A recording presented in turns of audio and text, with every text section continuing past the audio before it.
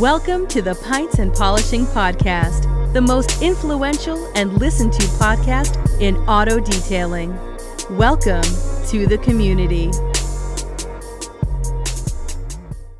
Welcome to the Pints and Polishing Podcast. I'm Marshall. That's Nick. You can find us at hypercleanstore.com or go over to the HyperClean Specialist group where you can interact and learn a lot more about HyperClean products and ask questions. You know, that is really one of the best parts of the group. We've got plenty of people go in there and ask questions. Everybody else jumps in and gives their input. You know, it really is awesome. But let's get into some buy and sell, Nick. I'm going to sell. I'm out. I'm selling. Well, hold on. Let me pour this horrible beer and then I'll explain about this horrible beer, about what I'm going to, I can't sell this beer, but Jurassic Haze. So it's out of Arkansas. Picked it up last week. Fossil Cove Brewing Company. And I love the way they do their design on their bottles. They always got cool, animals, cool Jurassic style, a lot of that good stuff. The beer's terrible, though. I'm not going to sell it. We only do one buy and sell here, so I'm only doing one. And I'm doing two today. I'm doing two. Yeah, Wait, I'm doing two. What? Oh my! You're gonna do two, but I can't do. All right. Well, listen, I'm still not selling Jurassic Haze, even though it is terrible. I brought it to drink today because I didn't want to drink it at home. So I'll tell you. I don't want to ruin my time at home. I'll let my family do that. I hear you. I'll tell you how bad it is. So I'm selling. You got to right? So yesterday, been waiting for the season to get started, waiting for everything to get going. Got the yard mowed, got the dogs washed, right? Did everything I'm supposed to do. Got everything. Then it's time to start cooking. Go into my wings, right? I got to cook wings for Sunday Night Football. Yeah. Do a couple different ways. I try to do something new. Poured some beer in. Tried to get some beer to go down. Get that glaze. Do a beer glaze. Didn't turn out good at all. Not good at all. I'm not going to lie. I've ruined my Sunday night. I grabbed some seasoning we bought in Brazil, put that on there with some olive oil, threw it out onto the grill. Save the day, right? The day. Ready to sit down, watch the game? I'm selling. Whoever thought it was a wise idea to put on the first Sunday Night Football that offensive line from the Giants against the Cowboys. I saw I came downstairs. We got home late yesterday. They were beating the brakes off those dudes. Brutal. Yeah, the NFL kind of had some blowouts yesterday, huh? The Niners blew out the Steelers. I mean, there was a lot of bad games. It's like college football. Fine, during the regular. Don't put that as prime time, Sunday night two football. Prime time games that they just have one going on in the background, and if one's bad, they switch to the better one. Sure. Come on. They could have done the analytics to know that that offensive line sucks. They could have. Yeah. Right? Yeah, they beat the brakes off those dudes. I was talking to our new distributor out of Kansas City, and of course he was, having a lot of thoughts about their game, but he said he did the same thing. He's like, dude, I couldn't watch that. He turned off the television. I'm like, me too, man. I'm selling whoever it was that chose for those two teams to line up. I mean, the Dallas defense looks awesome. I was going to watch it. Then I had the fight recorded that I didn't get to watch on Saturday. So once that game was bad, I was like, I'll just go watch the pay-per-view that took place Saturday night. And I mean, you just have to have a fallback plan because there are so many of those Monday night and Sunday night football games that turn out to be duds. Like it's just crazy. I guess, like you said, maybe they could do some analytics, but boy, oh boy, they do have some bad matchups. And that was. They show percentage of how far a guy throws it and the chances that someone's going to catch, but you can't. Need you to do some analytics on that Sunday night football schedule. Yeah, no, I hear you. So, yeah, no, it was a beatdown. All right, I'm going to do a quick buy. We were in San Diego, got to do some work. We had an important meeting pop up out of nowhere, went down there, did some work, but was going down there for my family. One of my kids' birthdays coming up, so we went down there. I'm going to buy horse tracks. Now, mind you, Del Mar horse track is, one of the top three in the world, top three in the United States at least. It's a fantastic time. Like your kids can have fun, horses are there, you're racing, you get to gamble. So I think really underrated thing to do is go to the track. Now, mind you, I grew up in a small town, and in my small town, we had two horse tracks. We had a harness racing and a thoroughbred racing tracks.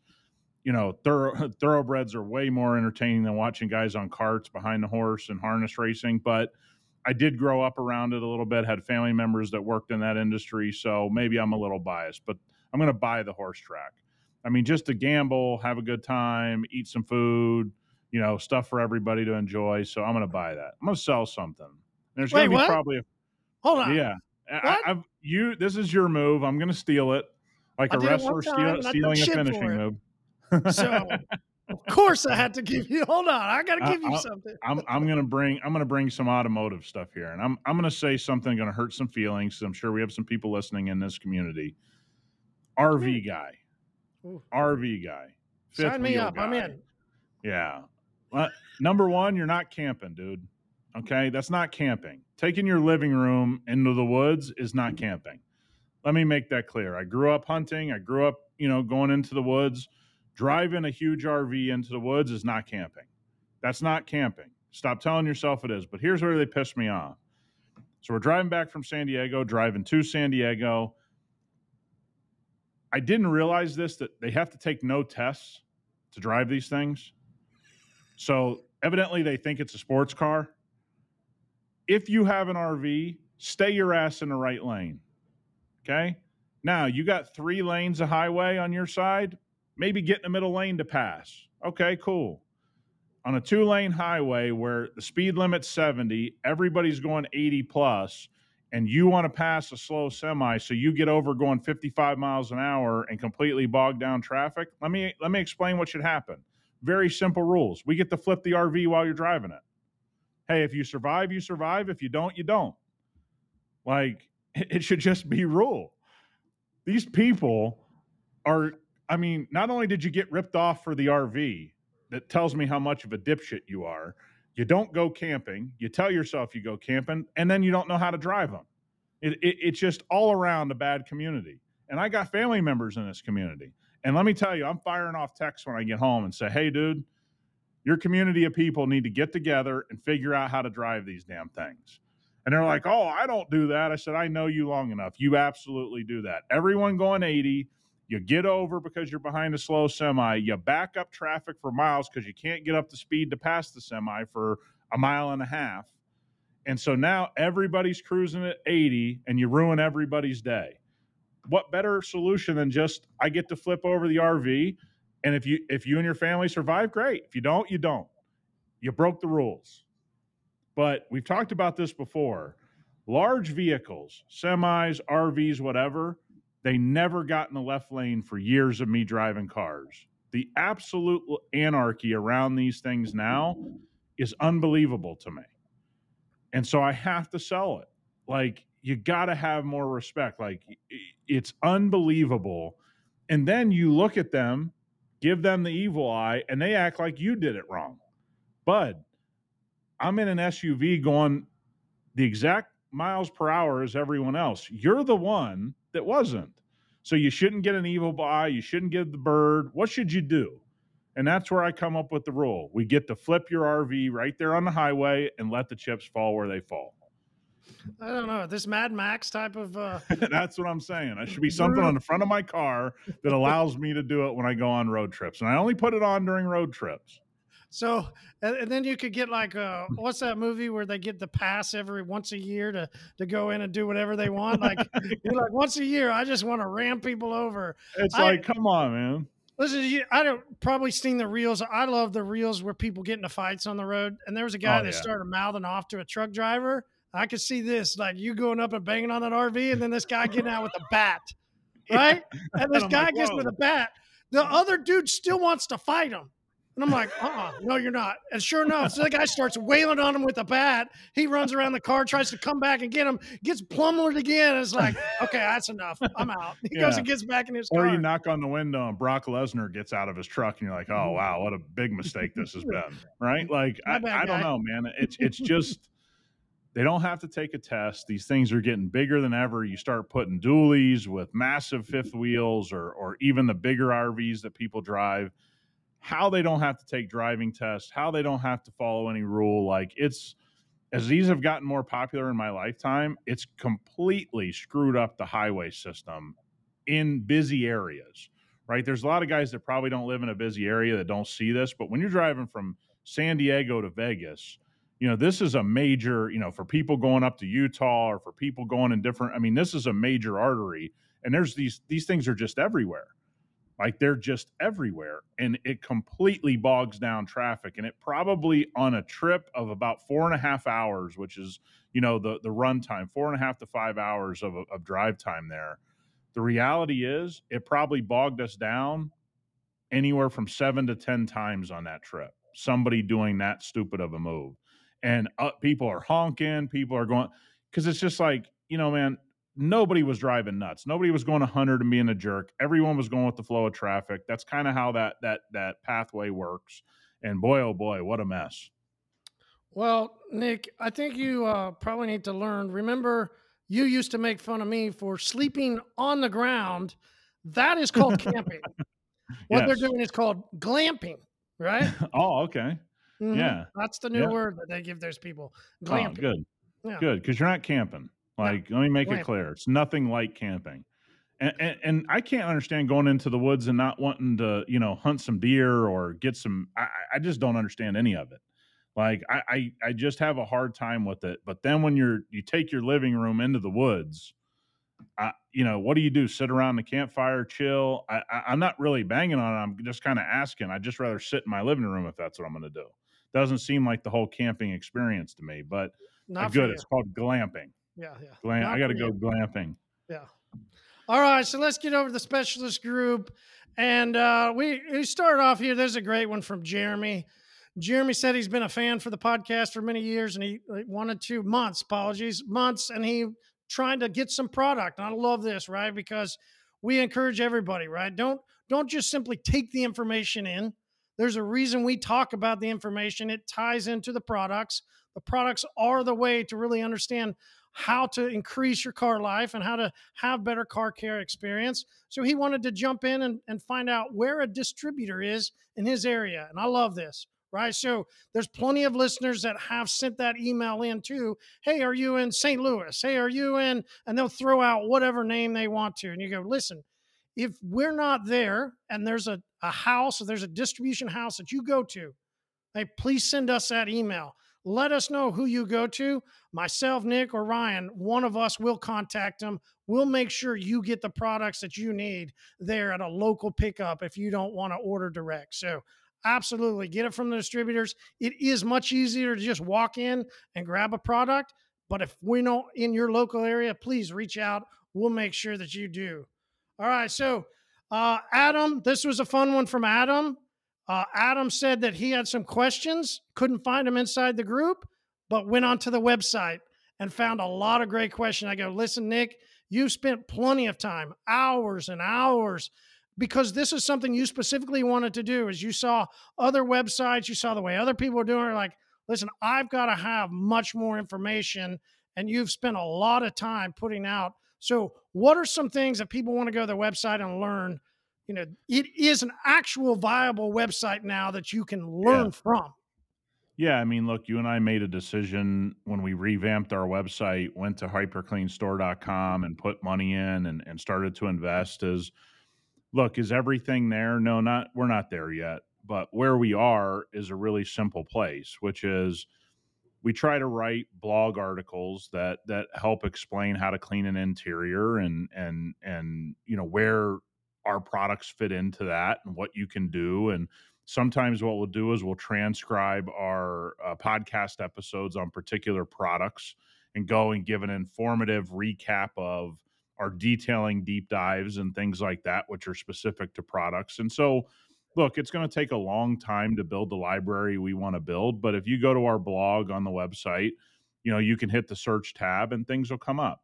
And maybe we haven't answered your question. So there's another great use of the email. Hey, I'd love to learn more about such and such. Can you write a blog article about it? Again, it seems really old school, and it is until you need the information, then you wish it were there, right? That's like one of those things that you learn as a consumer is like, there's just times you wish there were more information about XYZ, product or whatever you're trying to buy across the internet. And so, yeah, we've invested sort of behind the scenes, and there's a lot of reasons for us to invest in that, to help our brand and to help our customers. And little by little, we're trying to write more informative things. But look, writing's not the strongest thing I've ever done. It's not the strongest thing you've ever done. And so we're learning as we go, and we're trying to put valuable information on the back end of the website. So, when you hit that search function, maybe some things will come up that can help you with your questions. Okay, so we got a good one from Dustin, because Dustin's looking to put a vacuum into his shop, right? So if this is for guys that have a shop and they don't want to, use the rigid or the shop vac, or don't want to pull around a shop vac anymore. There's a lot of people that still will use roll around type vacuums. But, if you want to clean up your shop, when I went into my car wash, I didn't want to have vacuums we rolled around. I didn't like the look of that. So I put in a vacuum that mounted onto the wall from a vacuum house, right? Somebody that sells this type of vacuum to, multi-million-dollar homes here, right? The $500,000 homes don't have central vacuum, but whole house systems. By the way, we're actually more popular in middle class homes. When you and I were kids, there were a lot of like random houses that were $100,000 that had central vacuum systems. That was way more common when we were younger. It's kind of surprising it went away because it's super convenient. Yeah, the ones that had the little connector like underneath, underneath the shelf or somewhere tied in down below, and you never saw it until they showed it to you. Absolutely right. But are you a shop vac pull around, or are you looking to put in something into your shop? Where do you stand on that? We actually have started to, probably go down the vacuum aid, let's call it a whole house system, research for the shop here. We've been using the rigid for as long as it's been available in my business, because they have a good detailing set with the crevice tool, and it's pretty robust, and my guys can drag it around pretty easily. I think for here at the shop, just for cleanliness and not having something that we constantly have to store on the ground or into a cabinet, we're definitely going to go the shop vacuum route with the hose on a reel, and we're gonna definitely do that. But we actually just recently, let's call it within the last 6 weeks, started to look into that, and there's a lot of reputable ones, it seems. I think this is something I wouldn't overthink, right? Like, get one that is obviously not the cheapest one on the market, but Vacuum Aid and those companies have been around for decades. They have reputation, whatever. Go ahead and hook it up, but don't get paralysis by analysis. Just get a very high quality one, and it'll probably last you a long time. It will. Understand though too, it's not clean them out. Yeah, bingo. It's not a set and done type of deal. Just because you paid $500 now instead of 70 or 150 doesn't mean that it's just gonna run forever. No, ours still had problems. I was glad that the people we bought it from were just down the street, so I could get a repairman to come look at it. It's not a set. The truth is that may be the best advice, is to check and see if you have a provider locally, because look, believe it or not, the same goes for pressure washers. I see a lot of guys that go with these pressure washers that they have to service this and that. If you look at our pressure washer setup, we buy here locally, gas pressure washers, and they service them. So everything is really on them, right? And if something goes wrong, we have to have a conversation with them. So I think your way is probably the way people should start. And maybe what I'll do here in Vegas is the same thing, is to talk to someone here locally that if something does go wrong, I will have a service provider locally to deal with it. Yeah. All right. So Justin's, this is a fun one, because Justin wants to know, right, how much shine he can get out of Ultra Dress. It's a great question, right? Like, how much? Because, and right, I think he goes in to explain what his customer's looking for. Like, hey, this is what I love about Ultra Dress. If you want to service this guy that wants that high gloss shine, boy, go straight. I mean, it's going to be thick and it's going to be interesting, but you can, or you can go taper it all the way back down. Yeah. Well, I think that's what, a lot of guys have not been brought into the dilutable dressing world, right? A lot of products out there are ready to use. With Ultra Dress, I would say if I wanted somebody with high shine, I'd use it straight. I wouldn't even cut it at all. I'd say 1-to-1 still going to be pretty glossy, so you could get it. You at least can get a stretch there. 2-to-1's a little less, 3-to-1 a little less, 4-to-1 a little less. You start to taper it down there. You can get into some pretty matte and satin type finishes. And so I think for the average person, if you're looking for glazed donut, you're really in that old school Blue Magic territory. Like you're looking for a really obsolete, not very, you're really looking at semi truck level shine. Like that's the way you and I would call it, I think. Is that's pretty obsolete, but Ultra Dress is pretty damn glossy at straight up. Uh, the other, Blue Magic type things, I just don't see them around as much. Maybe at car wash supplies, truck supplies, maybe some random companies make some really, really high gloss glazed donuts, solvent based dressings. I just don't see a lot of that old school, stuff left over, again, called Blue Magic, when you and I came up in the world, that was like the only thing you had really. You didn't even have water based at that point. And we can go ahead and say, right? Like if you're looking for that here within probably a month-ish or so, we will have now. I don't think ours is that old school, right? Blue Magic, still high.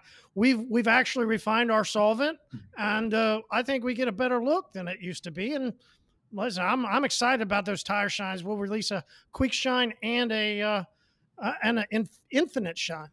Yeah, I think the thing for our solvent based is the high gloss like glazed donut. Very few people ask for that, right? That's a real specific, but there's a real need for solvent based shine, right? Truck tires, guys that go deal with weather in the wintertime or get a lot of rain in the summer, solvent's very durable, right? So your tires can technically look better longer with a solvent shine. So I think we're going to be more that mid-level shine with our solvent.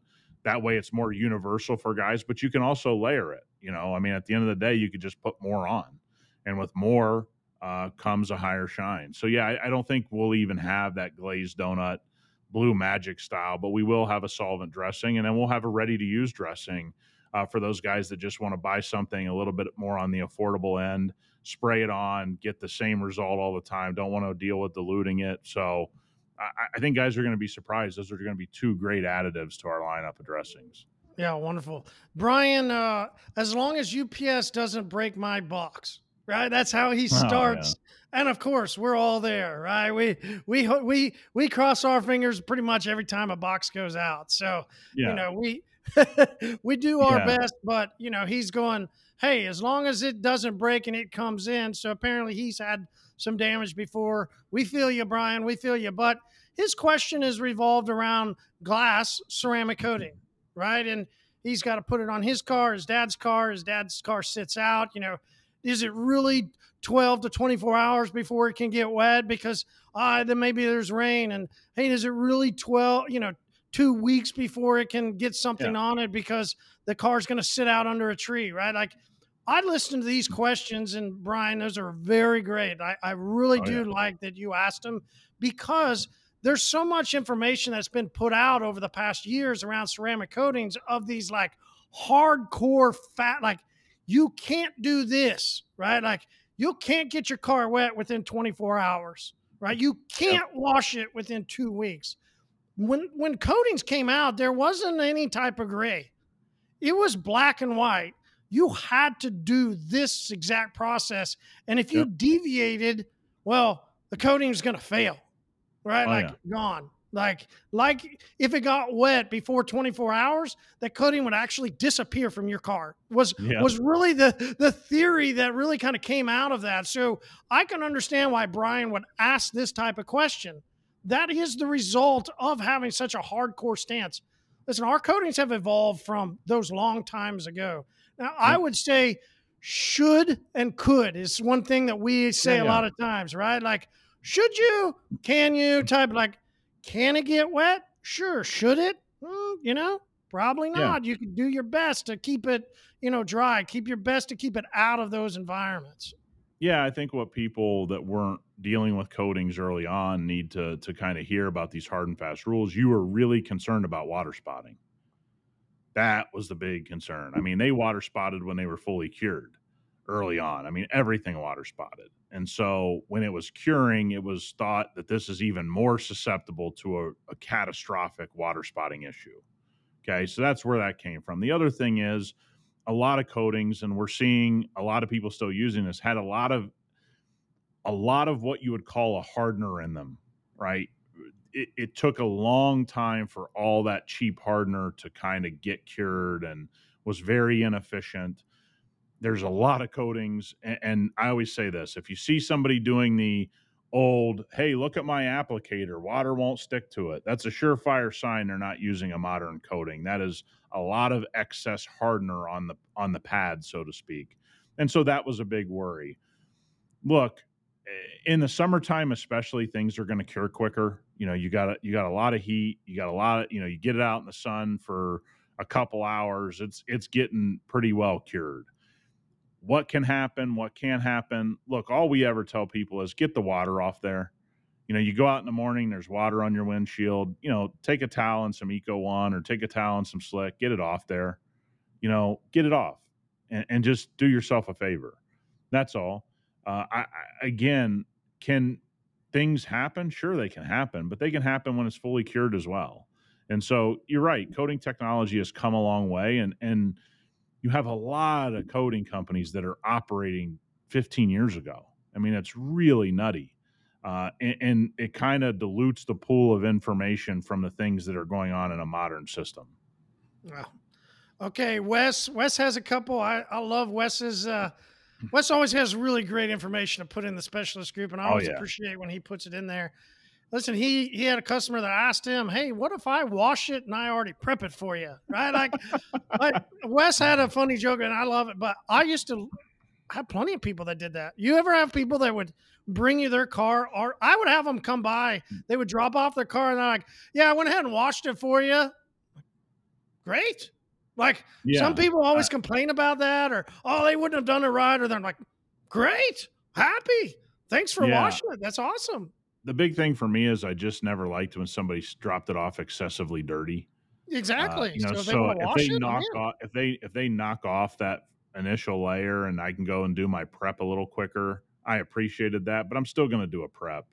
That's just how I've always done things. I was always going to use a prep soap, or I was always going to, clay the vehicle, or I was always going to, do other things. So I never had anybody drop it off and assume that they've prepped the vehicle for me, which, is pretty crazy to ask somebody that's going to be detailing your car. And also, here's where customers are extremely confused. It sounds like this one was, dude, the prep is not the highest cost of this whole ordeal here. Like, I'm going to be correcting your car, I'm going to be coating your car. There's where the cost is. You're not saving yourself tons of money. And I feel bad for these customers, because I think a lot of it comes from a good place. They think they're helping you out, but you don't realize you kind of look like an idiot. You know what I mean? So you kind of have that double-edged sword with them. You like that they offered it, but they probably offered it to get a deal. So you don't look at them real well, and you don't have good feelings about the process of getting to the end, and they're going to be a happy customer. So I think it's a great thing that Wes shared it, because I always liked when they knocked a layer of dirt off, but you still have to prep the vehicle. You were still going to have to do things. You were still going to have to do this. And for any customer out there listening, I know we have a lot of guys that purchase services from detailers that listen to us. The cost is in the correction and the coating. It's not in the prep service. Efficient prep service is not that big of a deal on a car, but you need to have it done right. Just drop your car off to a detailer and enjoy the service. That's the ultimate move. Yeah, because let's say the ticket, and I'm just throwing a number out there. Let's say the ticket's $800. What you think you're going to save? What, 100? Okay, so you think I charge $100 to wash a car? Like, okay, $50. What are you really trying to save here? I could appreciate like I loved it when people dropped it off. I never had anybody want a discount though. They were literally just doing me a favor, and I loved it. If they would have asked for a discount, that's what I would have said. Like, what do you think it's worth? Do you think $25? I mean, soap on a mitt and washing your car, or $100? Yeah. Like, Plus you didn't clay it properly. Plus you didn't do this. Plus you didn't do that. Plus you didn't do this. And it's like, hey man, just it'd be like me hiring a plumber and say, hey, I've already dismantled the whole sink. What are you going to give me for dismantling the whole sink? It's like, you just wouldn't do that. No. Right. But again, we try to stress this. The car world is unlike any other world in service. Like, you don't go in your yard and rake half the leaves and then tell your landscaper, give me a discount. Like that, hey, I did half the leaves. Can you do the other half? Like, you just don't do that. You know what I'm saying? Like, this is where people, and this is why Wes's post was so great. It's like, I just don't think people understand how out of control the car market is, from dealership to service providers to everything. It's like, you have no clue how the average customer is just clueless. They just don't know what things should cost, what services should cost, what they should do, what they shouldn't do. And that's a lot of 50-year-olds, 60-year-olds, 40-year-olds. We're not talking about 20-year-old kids. We're talking about just generation upon generation of clueless behavior when it comes to their car.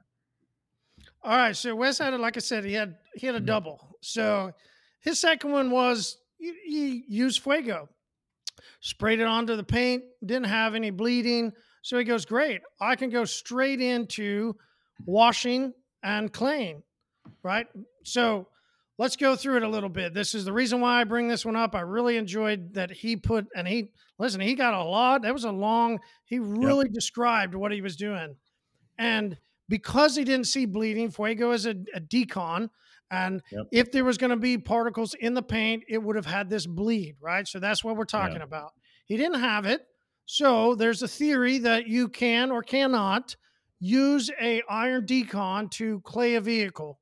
You and I believe that that is not the time to use Fuego or an iron decon to spray onto the paint, then immediately start claying.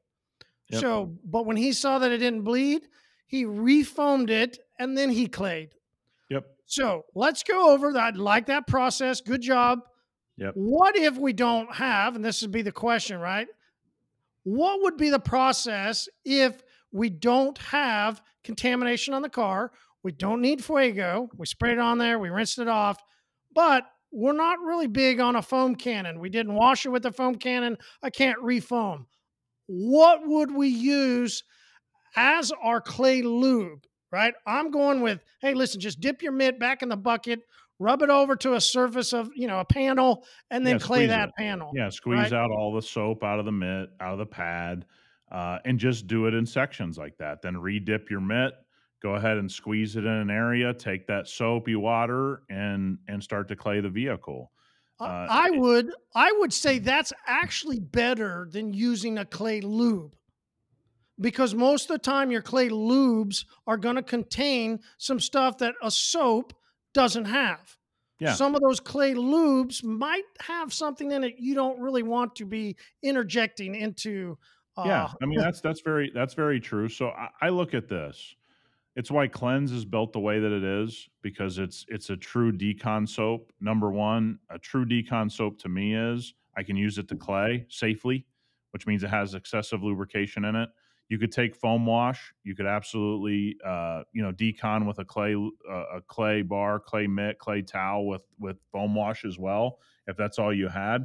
But if you're deconning a vehicle and you're using Cleanse and you don't have a foam cannon, but you have it in your bucket, hey man, take your pressure washer, foam it, refoam up that bucket again, get a lot of suds, get a lot of activation in that bucket, take your mitt out, squeeze it on half the hood, do half the hood, go back to your bucket, squeeze it on the other half, go ahead and decon that, go to your door panels, go to your fenders, make this thing easier on yourself.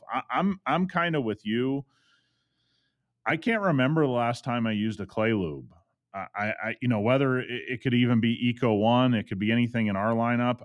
I just prefer that foam cannon, get it all over the car. Sometimes I'll carry the foam cannon with me if it's hot outside. If the foam is dissipating because of the heat, I'll just go ahead and spray panel by panel, boom. Spray it on the next panel, go. Spray it on the next panel, go. This is where we get into this thought process of, it's becoming popular to see products like, iron decons, spray it in one spot and then take your mitt and do this. It's like, okay, man, it doesn't necessarily work that way. You can absolutely do it, but when you do an iron decon, what guys have to realize is you're going to need a significant amount on the surface no matter what somebody tries to sell you, especially for those guys that are in high industrial areas. And when they spray cars with the iron decon, it's literally a white car is completely purple. So I want you to think about this logically. I take one spray, I put it on the panel, and I wipe it in. I'm in a heavy iron area where when I iron decon, man, things turn bright purple all over the car. Do you really think one spray is going to iron decon a whole panel? Just logically?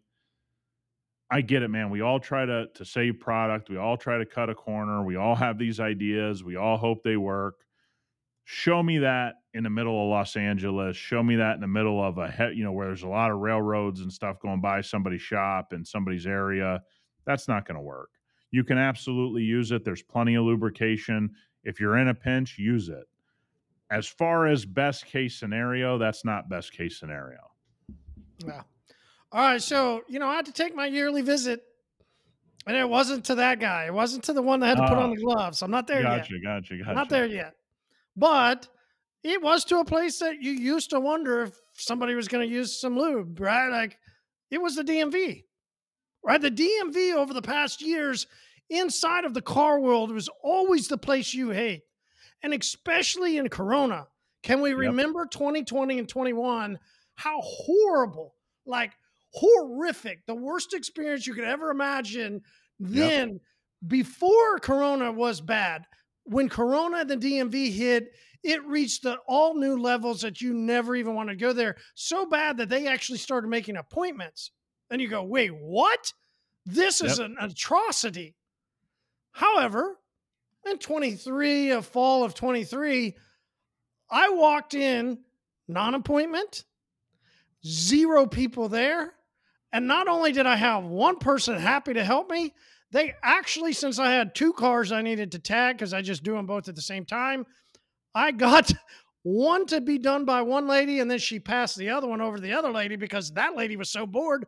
They handled both of me, and I was in and out in probably 5 minutes. And I went, wait a second, what in the world has happened to the DMV? I leave the DMV and I drive by the dealerships and I go, oh my word, I guess I hadn't been paying attention. They are slam packed. What used to be empty lots, we've got the flags back, man. We got the wavy guy. We got the lights. We got American flags back again. We didn't have American flags at dealerships for a while. Boy, howdy, we got American flags all over this place again. And they are shouting at the rooftops, trying to get you to come in. I saw a 2.9% advertisement. We have 450 cars on the lot. And I'm going, wow, I haven't seen that number in a couple of years. I go, wow, the car industry is continuing to flip upside down. Yeah, and I think it's so case by case, right? You go to Toyota, they have no cars. You go to Honda, they got no cars. They're still in a supply shortage. I talked to somebody this weekend who was really familiar with Honda and Toyota on the inside, who literally told me, he goes, look, if Honda and Toyota want to ramp up production, they can't ramp up production for 6 months, right? And I'm like, well, wait a minute. They're 2 or 3 years into no production. Well, even when they ramp up production, if they can only do 2,000 cars, they can only do 2,000 cars a month. They can't do any more. They don't have the capacity. So now what you're seeing is the dichotomy between which manufacturers are actually selling a lot of cars and which manufacturers are sitting. Like Dodge right now is in a shitstorm. They literally have, I think the Dodge 1,500 or 2,500 is sitting on 423 days of supply. Jeep Renegade sitting on 500 and some days of supply. Like Dodge has completely botched this whole thing. Other brands, Toyota, Honda, look, their stuff hits the lot, it's gone. Hits the lot, it's gone. But now they have a problem. Somebody wants a car, they can't get it, and they go somewhere else and they end up liking that car better. You've lost a customer for life. They may not come back to you. So there's an opposite side of the coin here, but there's no doubt we're seeing it here. What's the guy's arms, the floaty guy's arms, the guy flopping around in front of the dealership trying to get people to come in. There's going to be a lot of this. And I, in our car episodes, when we would talk about it, October, November, December is going to be very interesting for a lot of car companies. Those that need to get stuff off the lot, those that still don't have supply, those that are coming to the end of the model year, maybe they're going into a redesign on big vehicle. There's a lot of things that are happening, and I even told you we're seeing big SUVs from luxury brands that are going on sale, especially used ones, where you're talking about 80, 90, $100,000 vehicles going for $40,000 with 20,000 miles on them. You got to think about where it's at. And you also, this is for all the people that did the smart thing and kind of waited it out and said, hey, this isn't all making sense to me, and you had a little bit of patience. You can find deals, man. The deals are out there. You know that I spend a lot of time online looking for cars, and I told you about one car that I found in basically Jacksonville, Florida, and I'm like, dude, I'm about to buy this car. Large SUV, no miles, elite package on a luxury brand, and it was 40 grand. It's like, that may not be available for every car. And, GT3s and elite level cars that people want a lot of, those prices aren't really being affected. You're seeing a division in the market. And as these companies move to electric, I mean, I just had a story where a guy paid $150,000 for a Model X Plaid that now Tesla won't even give him 50 grand for. He's 100 grand upside down and within an 18, 24 month period. World changes, man. You can't be an idiot in the market and expect it's going to work out. And that's just not during COVID. We've watched that our whole life in cars. You got to know when to hold them and when to fold them. And a lot of people didn't know that. And so now you're going to have a lot of deals. I think the next 6 months, it's going to be a real good time to buy a vehicle. If your brand is one that's, got a lot of stock. Now, you may not find deals on Toyotas. I don't know what's going to happen with them production-wise, but you'll find some deals on some good cars for sure. Okay, so then we got to have that discussion about when it's time to bring in another vehicle, right? Like, when is it the right time and what vehicle to grab, right? Because we have plenty of listeners that they've started, especially inside of our community, while others have continued to dwindle. Ours is continuing to rise. Most people that have been listening to us are continuing to grow their business. So we have people starting to do exactly what you're saying. Okay.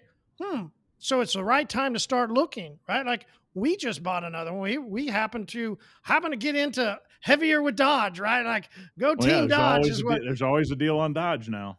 Because it was such a great deal on a Caravan, right? Caravans are great vehicles to run through for your business. So, what vehicle do you look for? If I'm a detailer and I'm wanting, whether I'm a shop guy, this is what I love specifically for the shop guy, because we have a lot of shop guys as we continue to talk about building out maintenance. Well, what vehicle should I have for a mobile guy to run out and take care of maintenance customers? Dodge Caravan. Maybe it's for the guys that are mobile detailer and they're going, man, I've been in this truck. Should I buy another vehicle? What should I buy for my team so I can continue to grow? Is it a van? Is that going to be what you say that would be a great detailer? You're a truck guy, but is the van the way to go? Yeah, look, if I had to do it all over again, I'd have probably done vans, but then I get told all the time that vans are less durable and there's always problems with them from every manufacturer. Nobody builds a great van, nobody this, nobody that. Look, I don't think there's a right answer to this. I think there's a couple ways to look at it. I was able to get by when I first started. My first 2 to 3 trucks, I didn't have, if I wasn't flipping a car for money, I didn't have an extra car. So the truck helped me, kind of drive around something I liked, as well as outfit it for my business without it being I didn't have another vehicle that I drove. Did you always tunnel cover them? Yeah, I always put a tonneau cover on them. Always. I had every one of my water tanks I had custom built for that truck. So we can basically fit a 100-gallon flat water tank. It goes around the wheel well of that specific vehicle. So we never bought, for any of my trucks, we never bought just an off the rack water tank. We literally, there's providers that'll do measurements and look, it's more money, but it allowed me to put a 100+ gallon water tank on every truck that exists. From a Tundra to a Dodge Ram that I still drive around, everything was custom fit on the water tank side. Once I custom fit the water tank, everything else fit in the back seamlessly. Then we always remove the second seats in all of the crew cabs. And so that's where we put all of our, machines, and store extra chemicals and towels and all that kind of stuff. So all the wet work is sort of in the bed. Everything that we need to protect that you care about, your machines, whatever, went into the second row of the crew cab. Some of the trucks have shelving, some of them just kind of fit perfectly and you didn't have to worry too much about them. And so I think you need to get the best deal you can get, especially when you're expanding your business. This isn't the time to go out. I see a lot of young guys get really in debt with their vans. They spend a ton of money having somebody build it out. They spend a ton of money on the van. They got custom wheels. They do a full wrap. You look around and you go, man, I hope this works out for you, but you just dumped 60 grand into this van. And I get it, man. You're making payments and you don't think it's that big of a deal. I'm not against payments, especially for established shops out there. It's the smartest way to go. Buy something newer. The position I'm in now, I'd absolutely just buy something newer than when I really acquired all my trucks. But the difference is I've kind of paid on the other end. We've had to maintain them to a certain level. We've had to repair them on a certain level. I'm paying the money regardless. When I started out, I was like trying to find things that cost me $5,000, $10,000, and I would go ahead and put all the money I needed to along the way and hope that I could get some mileage out of them. I don't think there's a right way. I think a lot of guys take payments way too quickly. They think that's their only option. Maybe that's a sign that it's not the right time to expand into a second truck, second van, whatever. I don't want to say that definitively, though. There's a lot of guys that are making enough money that a $500 payment is a good investment. This is why I hate the black and white about debt. You and I have talked about this. There's good debt, there's bad debt. If you have jobs and work piling up on your back, you may have to take the debt. And it may be a good decision, but you better realize things go south, that debt's going to be there. And as long as you can kind of balance all that, I don't think there's a right or a wrong way. But we always did trucks. I swear I hear so many mixed things about the vans, the transit vans, the smaller vans. I hear good things. I hear horrible things. I hear this. I hear that. I probably, if I were going to start from scratch today, would buy the vans just because there's more room. But who's to say I'm right? I don't know. We just went in the direction that we knew best. I enjoy, I've done both. I've done big conversion van that I joked about on the community pub. This last one, which I got from an old wrestler that's back in the 70s. And listen, it still had shag carpet all over and it was painted orange because he was an OSU wrestler, right? Like I've done that. I enjoy, I've done the smaller vans. I've done the SV, the big Nissan van. Like I've done the vans and I've done the truck. I enjoy in the van not having all the other, like your truck, if you don't have that tunnel cover, you got stuff flying in all over the place. And I didn't do the tunnel covers. And there was always crap, right? So I enjoy with the van not having the crap blowing in. So we got it. I didn't do the debt thing either. We wrote the check. I did the nick. I looked at opened up the door. I looked at the lines. Listen, I didn't even have to look for those lines, the paint lines. I could see that, right? We've been in it long enough. You can see orange peel that has been put down from a body shop.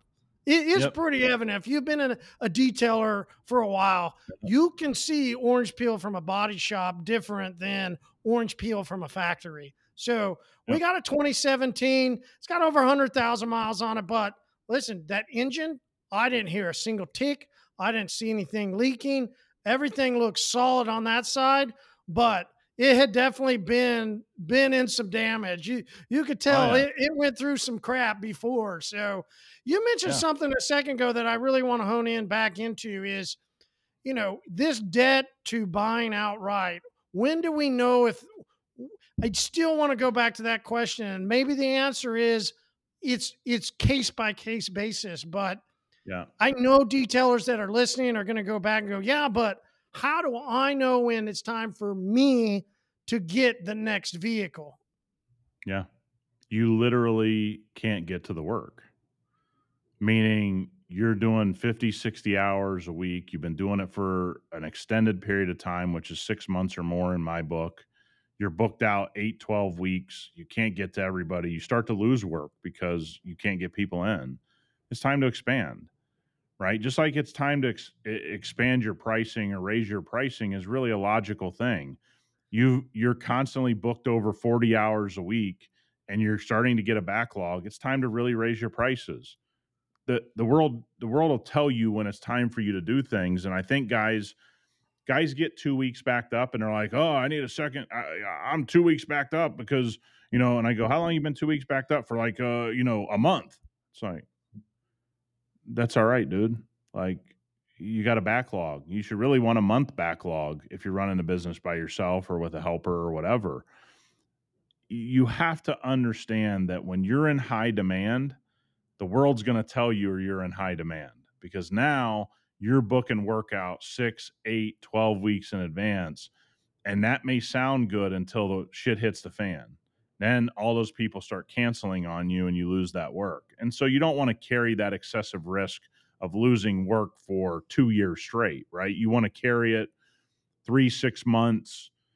Okay, I got the demand. Now I'm in a good financial position. I'm going to go ahead and add a second vehicle, go on the hiring trail. And look, that's going to bring its own challenges as well. This shit's not going to go smooth right out of the gate, right? You may have trouble buying the vehicle. You may have trouble outfitting the vehicle. You may have supply issues. You may have some hiring issues. The reality is you're going to be in a situation that when you expand, there's going to be a lot of things to worry about and you got to roll with the punches. But the more of a strength you're in as a business, right? The better financial situation you're in, that's the time to expand. Bingo. Because, and that's what I wanted to come back and say is where do we draw that line? I think that is it's not a hard press line, but is that a $15,000 purchase, a $10,000 purchase, a $30,000 purchase? When do I know that this is the right financial time for me to get into buying a vehicle? I can basically just analyze, do I have, let's say if the van or the vehicle that I'm looking at is $15,000. Let's just throw that number out there. And I got $20,000 in the bank. Hey, well, I mean, sounds right. Maybe I should build that up a little bit, huh? Maybe I should get that to 30,000. Maybe I should start realizing, I think there's some people that will really get some value out of this lesson. It might be hard for them to understand, but what could we begin to, those of us that do want to expand, and we're just not quite sure, maybe there's something we could give up. Maybe there's something we could push back to the side so that my income that is showing in my bank account won't have a single bit of problem with me writing a $15,000, $20,000 check.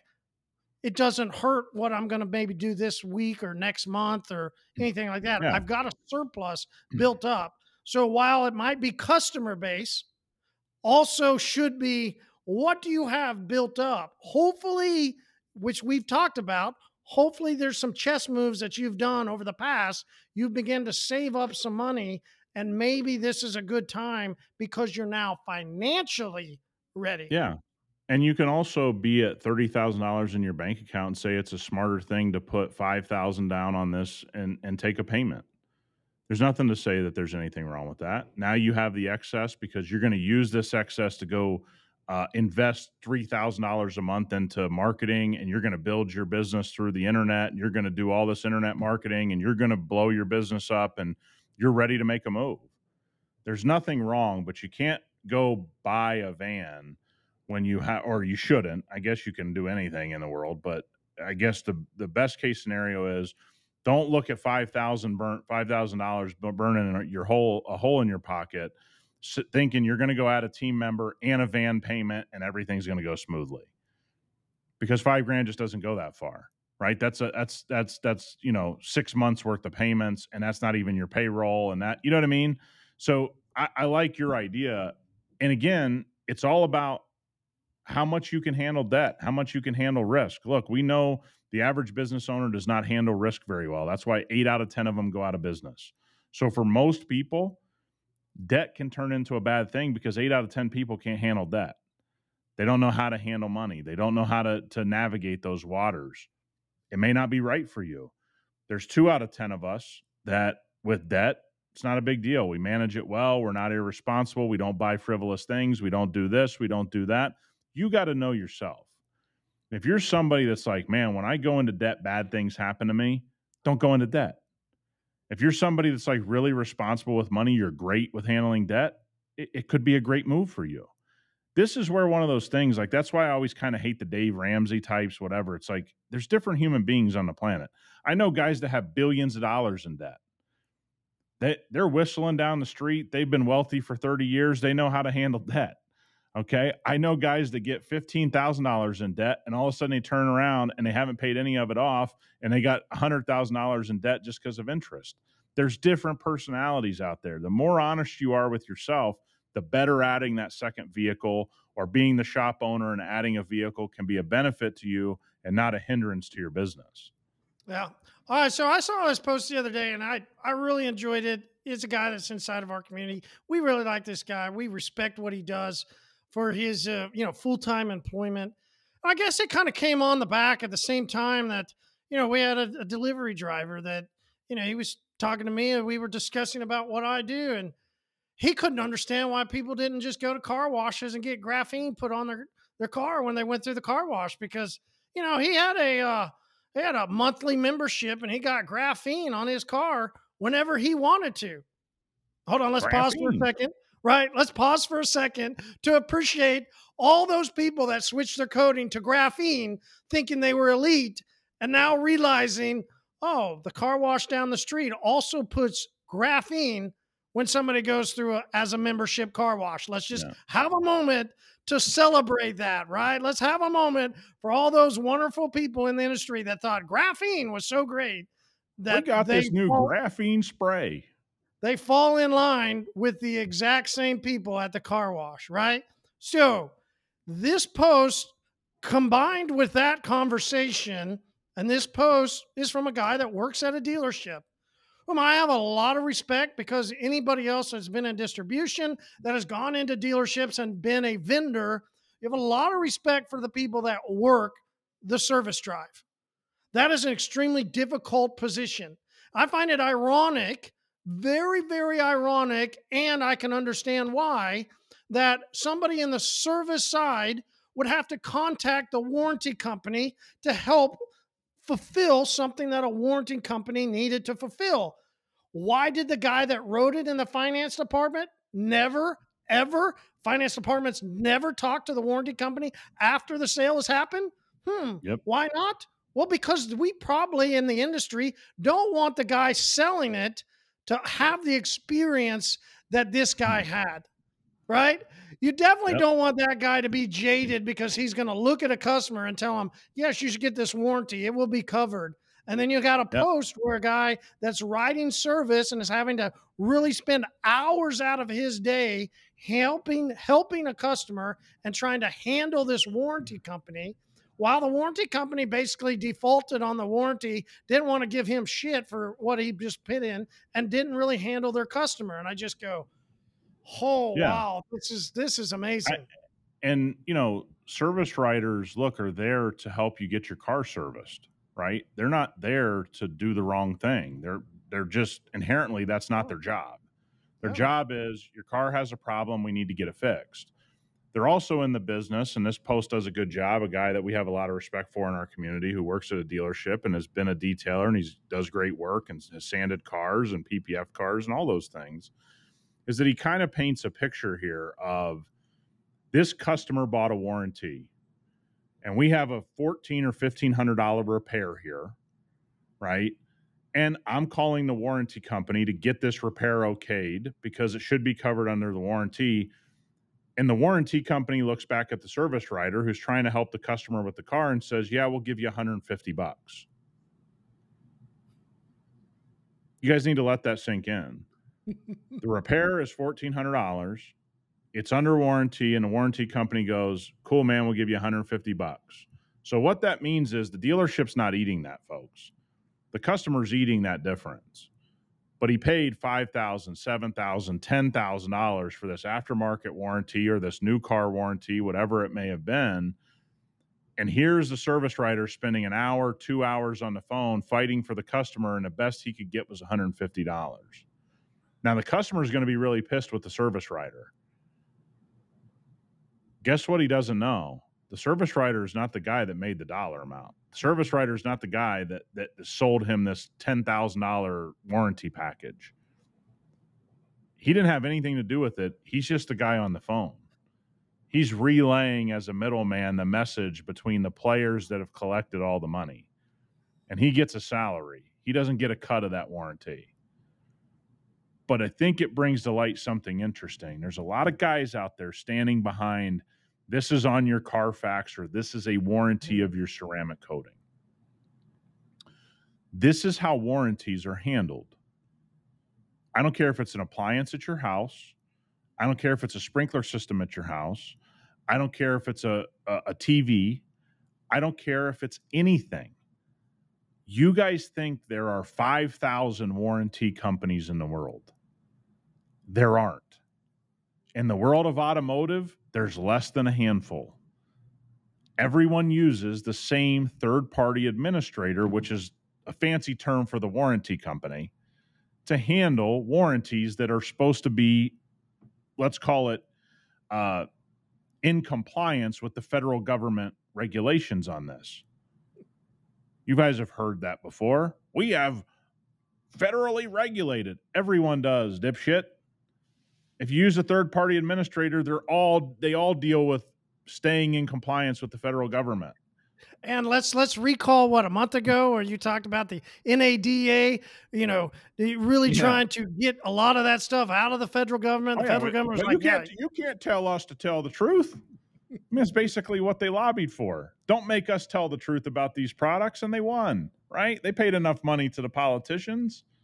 But we have guys in this industry that are like, oh, man, I got this great warranty. It's transferable to people, and that's why I use this coating. Buddy, they're all transferable. They're all in compliance if they use a third-party administrator like we do and other coating companies do. There's a reason we tell you guys this is not the thing to promote to your customers, because the third-party administrator is the one that's going to make the call on what they're going to do or not do. So we want you to pick up the phone or write in an email or text message us and say, hey, I got a problem. It's called customer service for real, not for fake. And this service writer is giving you inside baseball of how this stuff works. And guys in detailing just don't want to listen. Now, a lot of you listen, and a lot of elite shops have gone away from these companies with this bullshit mentality, and they just want a company that builds a great product. But think about how many guys talk to their customer about a warranty, never knowing that if their customer ever has to get on the phone with the warranty company, they're going to go through exactly what this service writer went through. Several hours on the phone. They're going to be given $100, $250 on something they paid you $2,500 on, $2,000 on. And then to have it repaired, they're going to have to come out of pocket. Well, what do you mean?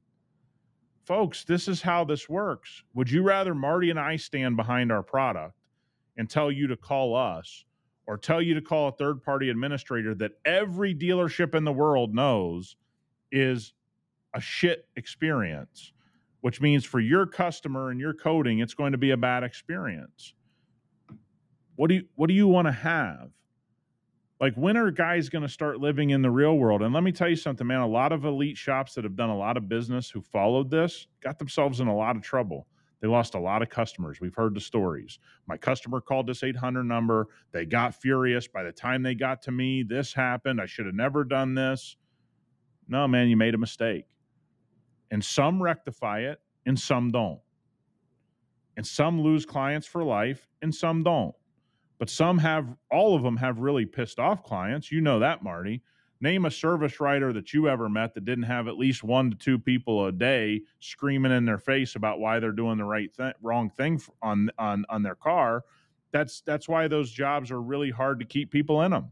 They get abused and abused all day long from both angles. They didn't collect any of the money. They don't work for the warranty company. They're trying to do right by the customer through the warranty company, and the warranty company's in complete control. All right, so I'm a detailer, and I get propositioned in a sense to carry somebody's product that is covered under a warranty. I mean, it sounds really great, right? Like it does sound like this is what will elevate me, and I know 100% fact, no, as you know, because we've had the conversations with people.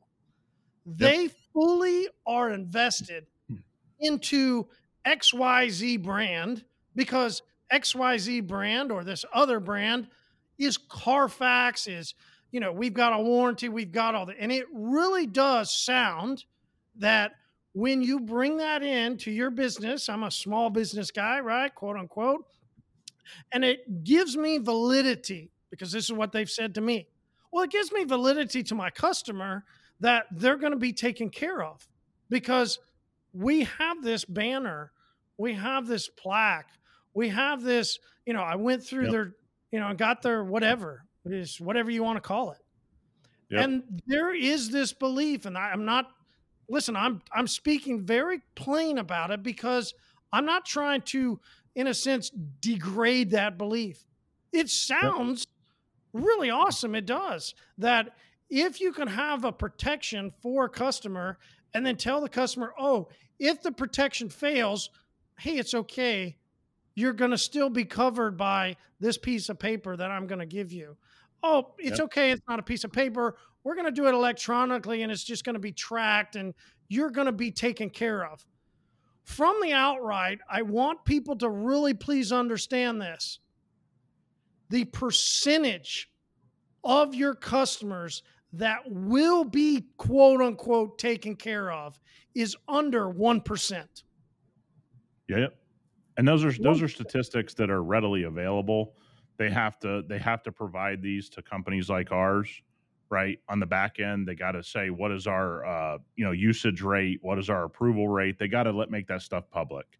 Guys, we have warranty that backs our coatings. I'm here to tell you something. It doesn't matter what contract you sign in the world. I just had multiple conversations in the last week about this. There's a big misconception about contracts. Contracts aren't worth the paper they're written on, and I don't care how well they're written by any attorney, because when the contract's broken, guess who you have to hire? An attorney to go enforce the contract. So you're still out more money. The contract, you don't magically waive the contract at the person in front of you, go, you're breaking the contract, and they just give you money. You have to then go enforce it through an attorney, through the court of law. It takes years, takes multiple years, takes hundreds of thousands of dollars on the business side of things. Like, I don't think people understand how contracts work. And so guess what the loophole warranty companies know? You're not going to go hire an attorney and come after us. We got attorneys sitting right down the hall. That's all they do is fight you all day long. We pay them $250,000 a year. We got 12 of them. You've never hired an attorney. We made a joke on this podcast a lot.